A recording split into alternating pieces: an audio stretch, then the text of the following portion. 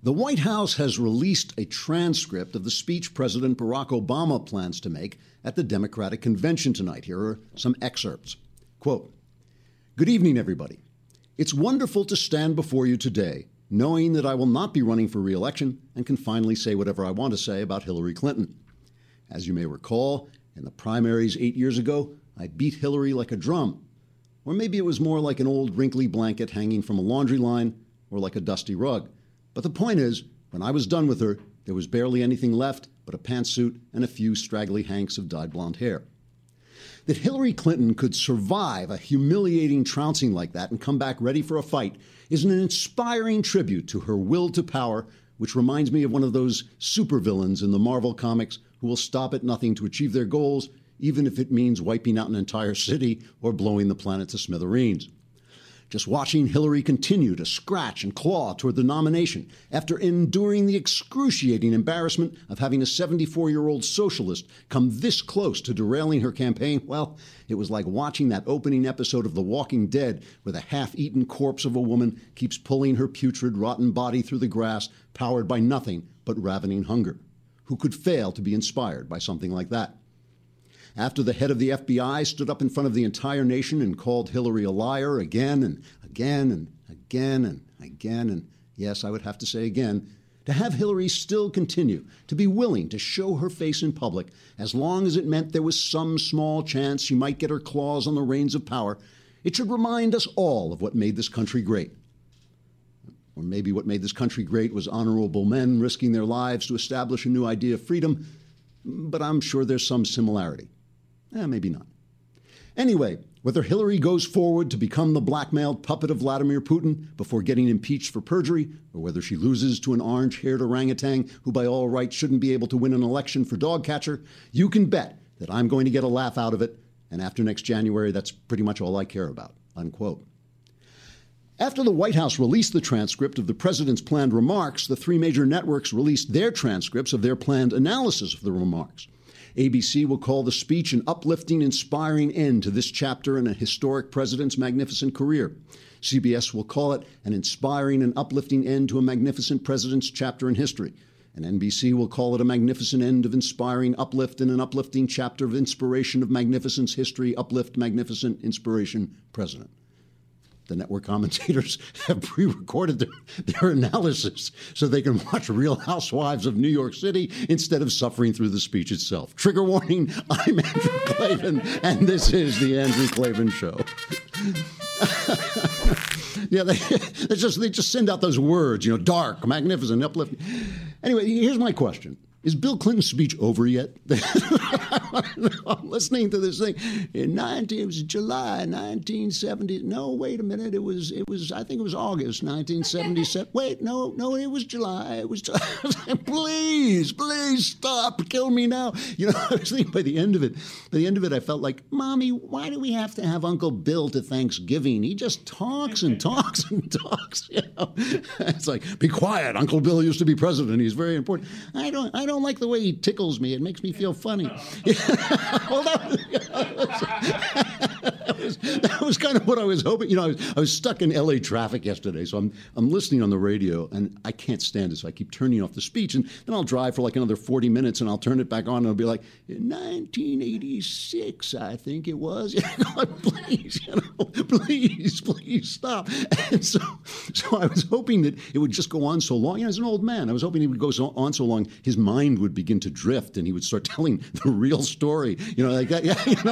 Yeah, that was the year I was with Betty. I'm sorry, Betty on the side. Oh, you should have seen Betty. We called her Betty with the booty. Betty, I used to say to Betty, that must be jelly because jam don't shake that way. Oh, wait a minute, what am I saying? Back to what I was, 1986. And you'll notice, by the way, the one year that doesn't show up is the Monica Lewinsky year, because that's the 1 year we all knew he was having an affair as opposed to all the other. Anyway, we'll get back to that. I don't know. I'm sorry. The look on Lindsay's face. Stop ad-libbing. You're going to say something really bad. Maybe too late. All right, it's Mailbag Day. Hooray! And so you people who are watching on Facebook, you will get us live for 15 minutes, but Mailbag Day comes at the end. So you have to hang over and come over to the Daily Wire. And there you can hear us, but you can't see us unless you subscribe, which costs $7.99 a month. I was told it's not $8, it's $7.99 a month. And what you can do with that penny, I can't even mention on the air. But you subscribe, and then you get to be in the mailbag. It's like you can send us stuff in the mailbag, so it's great. And while I have you here, let me just put in a quick plug for my memoir, which is coming out in September. It's called The Great Good Thing, A Secular Jew Comes to Faith in Christ, and you can pre-order it as you're sitting there at your computer watching this on Facebook. Go over to Amazon and look up Klavan, The Great Good Thing, and pre-order it because you will like it. It is a really good story, I think. All right. So Hillary Clinton is now the historic nominee of a historic nominee convention, for those people. So Bernie Sanders they had this 2-hour, I think it went on for 2 hours where they were taking the roll call vote and they got to Vermont. I mean, couldn't he have been, a senator in Alabama? So we could have gotten to it after. And then Bernie Sanders, in this dramatic, expression of unity, stands up and says, we don't have to take the rest of the votes. Madam Chair, I move that the convention suspend the procedural rules. I move that all votes cast by delegates be reflected in the official record. And I move that Hillary Clinton be selected as the nominee of the Democratic Party for President of the United States. Thank you. Thank you. Thank you, Senator Sanders. Senator Sanders has moved in the spirit of unity to suspend the rules.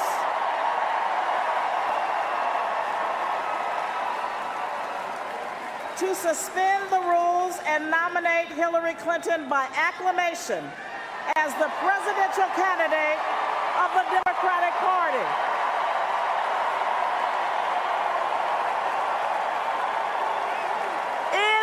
Second. All in favor of the motion, say aye. Opposed, no. The ayes have it. Yay! So that's how and you can see the millennials, the Bernie millennials crying, and they're, it's like, man up, for God's sake. We're going to have to, the rest of us are leaving this world. It's going to be left to you. You got to stop crying over silly stuff. Anyway, but you got to give them credit. That's how that's done, right? That is what the Republicans couldn't do. And it helped that Hillary Clinton never said that Bernie Sanders was going to had assassinated John F. Kennedy. And Bernie Sanders probably did, He was probably on the grassy knoll, but she never said it. And so they could move to unity. And as I was driving around, and I was driving around a lot yesterday because the traffic was terrible, I was dialing through and listening to the various right-wing commentators. And I won't mention which ones, but I heard basically all the big ones. And they're all going through this routine that right-wing commentators do about principle. They sold out. And people in the audience were screaming, by the way. They were screaming, not yesterday, but the day before, they were screaming at, all the left-wingers, Bernie and everything. We trusted you, and now you're betraying us. But, this is what politics is like, folks. And I think that the right has burned itself by doing this principle routine because it's a misunderstanding of what principle is. Principle is a direction that you move in. Principle is a direction you move in, but in real life, you compromise. You have to get to that direction by zigzagging. You have to get to your goals by zigzagging. And so we've done this thing where we had principles, and then when Jeb Bush or Paul Ryan does something we don't like, he's a traitor, he's the worst, he's terrible. And that's how you end up with a clown like Donald Trump in charge of your party because, you don't compromise. But you got to compromise. A guy like Mitt Romney, listen, my principles are far right. My principles are far right, almost entirely. But in politics, you're dealing with a bunch of people, some of whom disagree with you. What are you going to do? You can't have everything you want, so you move the ball in the direction you can go. And that's what the Democrats are doing. I don't know if it's going to work because the DNC, once we saw that the DNC was working against Bernie, a lot of Bernie voters, I think, are going to be disenfranchised and alienated. Then Hillary comes down. They play a video of Hillary. It looked like 1984 to me, this gigantic picture of Hillary. But she bursts through the glass ceiling. There's this shattering of glass. And then there she is. Not that she's playing the woman card or anything like that, but listen to this. I am so happy. It's been a great day and night. What an incredible honor that you have given me. And I can't believe we just put the biggest crack in that glass ceiling yet. Thanks to you and to everyone who's fought so hard to make this possible. This is really your victory. This is really your night. And if there are any little girls out there who stayed up late to watch, let me just say, I may become the first woman president, but one of you is next. Thank you all. I can't wait to join you in Philadelphia. Thank you. And they pull back. See, what I thought she was going to say, if there are any little girls out there, run, my husband is coming. Get to the exits now. Instead, they pull back and are all, I mean, come on, it's like, all right, but she's got to play everything she has. And then they had also, the thing starts, I mean, this was just a collection of reprobates, right? She is someone the FBI has called a liar. Bill Clinton has been accused of rape. And then we have the mothers of the movement. Oh, gosh. I mean, these are the women who have lost. I mean, it is, and it's pitiful. It's heartbreaking. They've lost sons and daughters to violent action, sometimes by the police, sometimes not, but one here was Trayvon Martin, Sabrina Fulton, Trayvon Martin's mother. But I am here today for my son, Trayvon Martin, who is in heaven.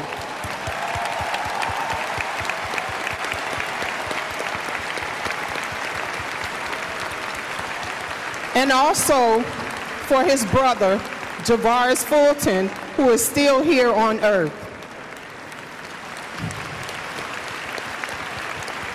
I did not want this spotlight, but I will do everything I can to focus some of this light on the pain of a path out of the darkness. Hillary Clinton has the compassion and understanding to support grieving mothers. She has the courage to lead the fight for common sense gun legislation.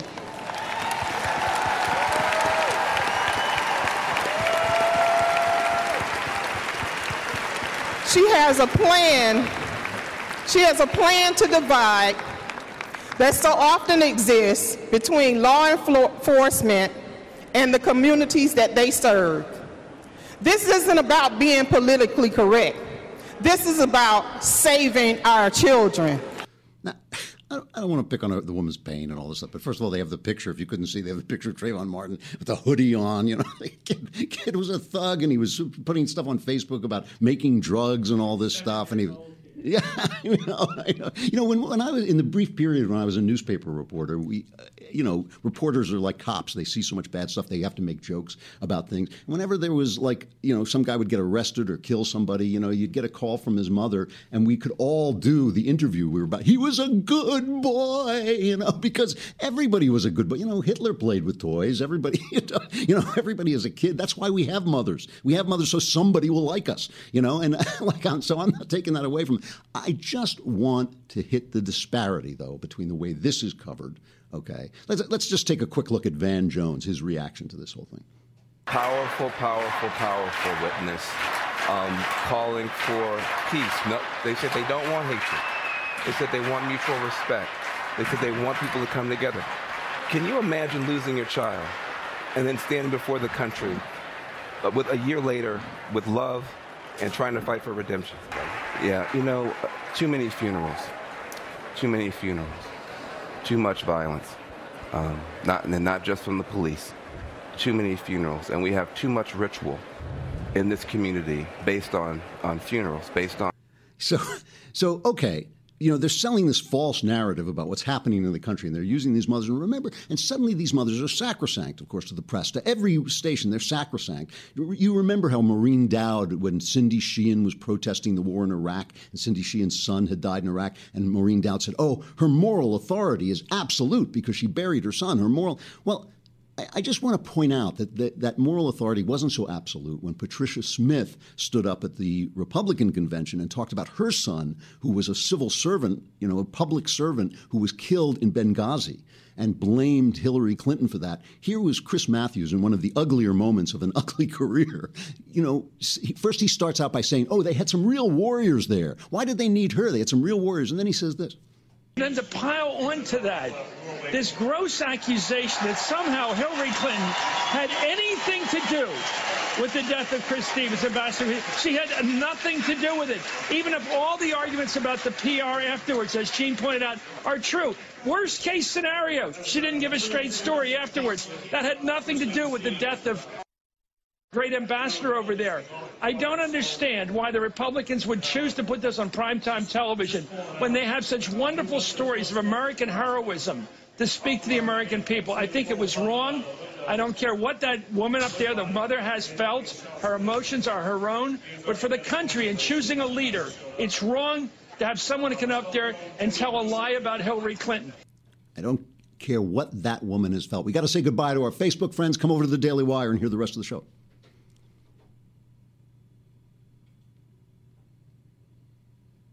I don't care what that woman has felt. Her emotions are her own. Well, okay, fair enough. If that's the way we're going to do it, let's do it with these mothers of the movement as well. And let's just look at the facts. And we're going to do that tomorrow because Heather McDonald is going to be here. Her great new book, The War on Cops, which is a bestseller.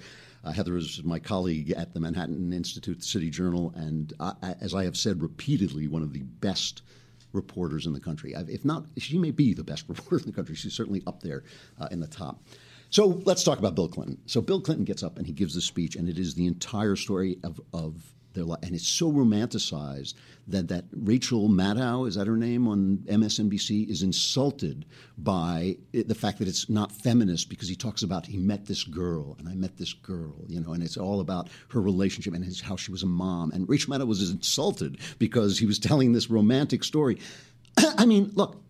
We all know this is a marriage in name only. We know this, but he just told it and people were screaming and everything like this. So here's Bill Clinton as he basically puts forward this message, and we'll talk about why it's this message. Hillary is uniquely qualified to seize the opportunities and reduce the risk we face. And she is still the best darn change maker I have ever known.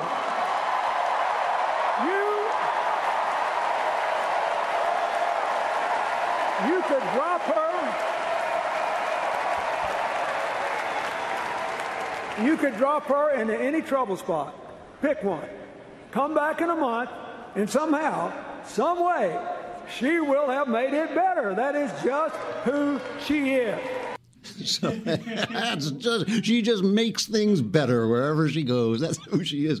And the thing about this is he had to call her a change maker because here's this desiccated old hag who's been in government in our faces for 50 years. And the press spin on this is that they're making she's the best known unknown person in America. We don't really know her. We don't really know the real Hillary Clinton. That's true because we can't catch her in the act. If we could just catch her in the act, we would know the real Hillary Clinton. So that's the thing. He's selling hope and shame. But the thing is to tell this story as if it were a great romance when all of us know what he was doing in the Oval Office, before the Oval Office, afterward. He supposedly has been dogging around on that plane that's called the Lolita Express or something like this.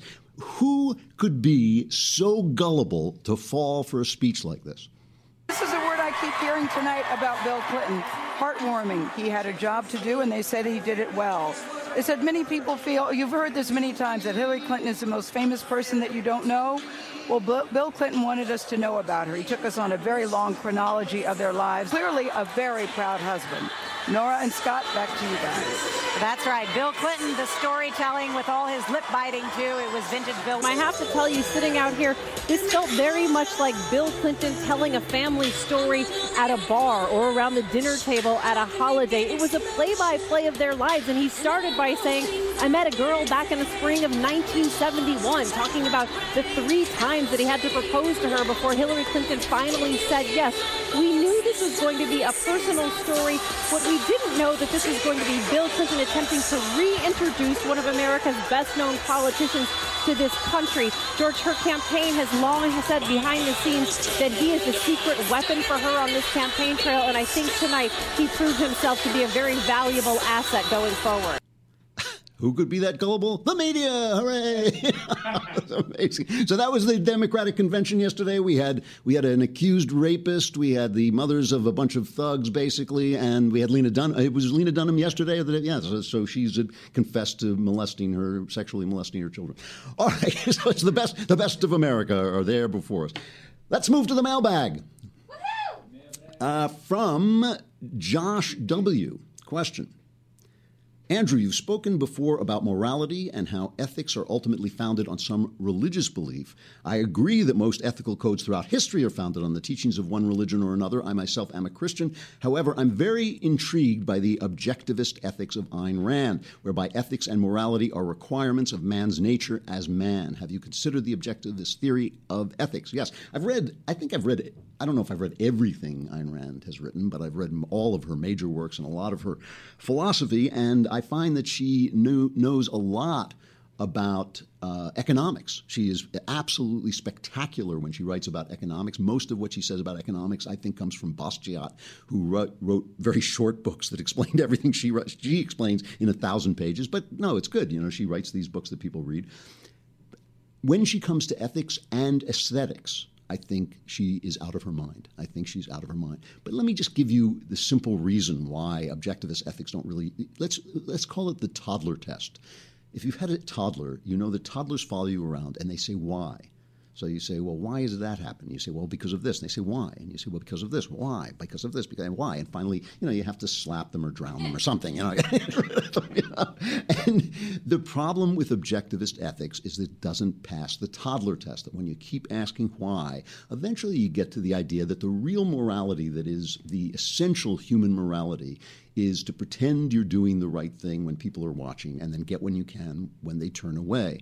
And, of course, real morality is what you do when nobody's watching. And that's the thing that objectivist ethics can't really contain, can't really figure out. Only an absolute moral center, an absolute moral star that guides you can sustain that kind of morality, the morality of what you do when you're alone. And I've talked about this before. That kind of morality has to be a consciousness. It has to be free to choose. So it has to be an actual person. It has to be God, essentially. And so I think objectivist theory doesn't really work. And when you read her, you can see that she doesn't appreciate Shakespeare. She doesn't appreciate all that. There's something skewed and wrong with her. She is said to have glorified a serial killer in her youth, to have had a crush on a serial killer. Something really strange about that woman. All her relationships in her novels start with rape. And there was something really wrong with her morality, and I think that's because the objectivist morality doesn't hold up. You can look at the entire country of France, which has been living off that morality for years, and you can see what the result is. All right, from Andrew, my fellow Andrew. Can anything convince the left that socialism absolutely sucks? Would Bernie's election an utter failure be of any use compared to a Trump or Clinton presidency? Well, first of all, I am very opposed to long-term solutions where, like the kind of Lenin idea that if I cause enough chaos, that will bring about the revolution. The problem with human societies is that they are as complex as the climate. That's why when people tell me what's going to happen to the climate in 10 years, I don't believe them, because it's too complex for a computer system to figure out. So is social life. So I don't think, Bernie could come in and destroy everything, and it could lead to fascism, or he could come in and destroy everything, and people could just think this is the new normal, and we're going to live with this. So no, I don't think the failure of socialism necessarily teaches people that socialism is bad. They have to have the values that counteract socialism. Our biggest problem, which is going to go away in about 20 years, I would say, is the Europe illusion.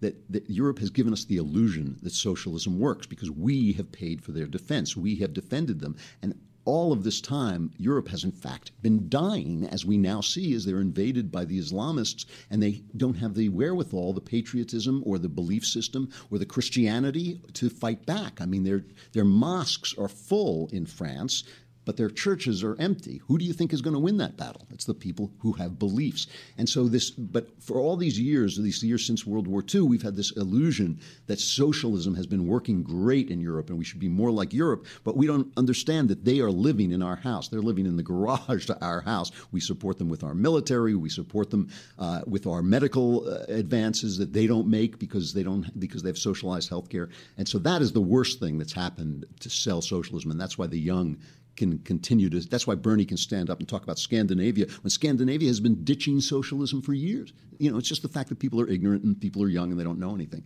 So, the facts matter. We just have to hope. I think it was Mark Stein who said it. If things cannot be sustained, they'll stop. But the question is whether you stop the bus at the top of the cliff or after it falls off the edge of the cliff, and that's the question no one can answer.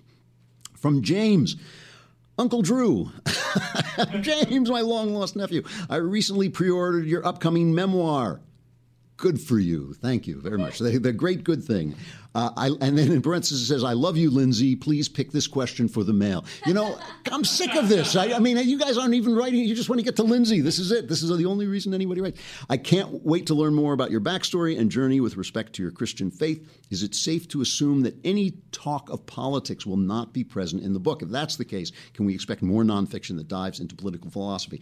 I would like to write more nonfiction, and I hope one of the reasons I'm hoping this book does well is so that I will be able to write more nonfiction and can sell the books, because you have to have time. You have to sell books so you have time to write them, basically. I went very light on politics in this book because I believe that Jesus came to save Democrats and Republicans. I believe he has a harder job with Democrats, but that's his problem. But I did go easy on the politics, but you can see where I come from and who I am and what I believe. It's a book about what I believe and how I came to believe what I believe. So there's a lot in there. All right, we're going to move on to stuff I like. I love doing the mailbag, I have to say. It's one of my favorite things. So keep writing in and subscribe so you can write in. I've been talking about anti-Soviet movies. I kind of came into my mind after watching Hail Caesar. And then yesterday we were talking about this wonderful little TV movie, Citizen X, which no one has ever seen. Although somebody wrote me and said after they listened to the show, they watched the movie and really enjoyed it. But the first anti-Soviet movie was made in the magical year 1939, and I call it the magical year because every great movie was made in this year. I mean, I can't even begin, but A Wizard of Oz, Casablanca, I think was 1939. Every movie that you can think of. Mr. Smith Goes to Washington, I think was 1939. Talking off the top of my head, I may have gotten it wrong, but just type in 1939 movies, and you will see one great movie after another. One of these was the wonderful Ernest Lubitsch comedy, Ninotchka. And Ninotchka is the first American movie that portrays the Soviet Union as having a problem. And the problem is this beautiful woman, Greta Garbo, one of the most beautiful women who was ever in films. She started out on the silent screen, and she went in to do this. This was the advertisement for Ninotchka was Garbo Laughs, because she was a dramatic actress, but this was a comedy. And she comes over from the Soviet Union. She comes to Paris to sell some jewels that have been confiscated from the upper classes. And she meets Melvin Douglas, who at the time I can remember as a very, very young man seeing Melvin Douglas as a very, very old man. But at some point he was the dashing young guy from silent pictures. This is not a silent movie. And Melvin Douglas picks her up in the train station. And it just shows you the difference between these humorless, sexless Soviet woman and the dashing, debonair Frenchman. Here it is. Pardon me, are you an explorer? No, I'm looking for the Eiffel Tower. Good heavens, is that thing lost again? Are you interested in a view? I'm interested in the Eiffel Tower from a technical standpoint. Technical? No, I'm afraid I couldn't be of much help from that angle. You see, a Parisian only goes to the tower in moments of despair to jump off. How long does it take a man to land? Now, isn't that too bad? The last time I jumped, I forgot to time it. Let me see now, the Eiffel Tower. Your finger, please. Why do you need my finger? It's bad manners to point with your own. There, the Eiffel Tower. And where are we? Where are we? Now, let me see, where are we? Here we are. There you are, and here am I. Feel it? I'm interested only in the shortest distance between these 2 points. Must you flirt? Well, I don't have to, but I find it natural. So it's this wonderful celebration of Western relaxed values versus, and you can see where this is going, obviously. He's got to melt this iceberg. It was remade in 1957 as a musical called Silk Stockings, written by Cole Porter and starring Fred Astaire and Sid Charisse, which is really good. I mean, it's a really fun musical and contains this Cole Porter song, which is, if you listen to the lyrics, Fred Astaire was not the sexiest dude around or anything, but if you listen to the lyrics of this song, it is one of the sexiest songs ever written. So here's Cole Porter's song, All of You, from Silk Stockings. I love the looks of you, the lure of you. I'd love to make a tour of you. The arms, the eyes, the mouth of you. The east, west, north, and the south of you. I'd love to gain complete control of you and handle even the heart and soul of you. So love at least a small percent of me do, for I love all of you. So Lindsay said that song was a little rapey. Maybe it is, but it's a very, very sexy song. So Ninotchka from 1939 and in 1957 remade as Silk Stockings, both great movies that show the benefits of the West over the Soviet Union. Good stuff. All right. Tomorrow is Thursday already. This week has gone by, but tomorrow we will get to talk about Barack Obama's speech. The guy must be biting his tongue that he has to go out and say nice things about this woman that he hates.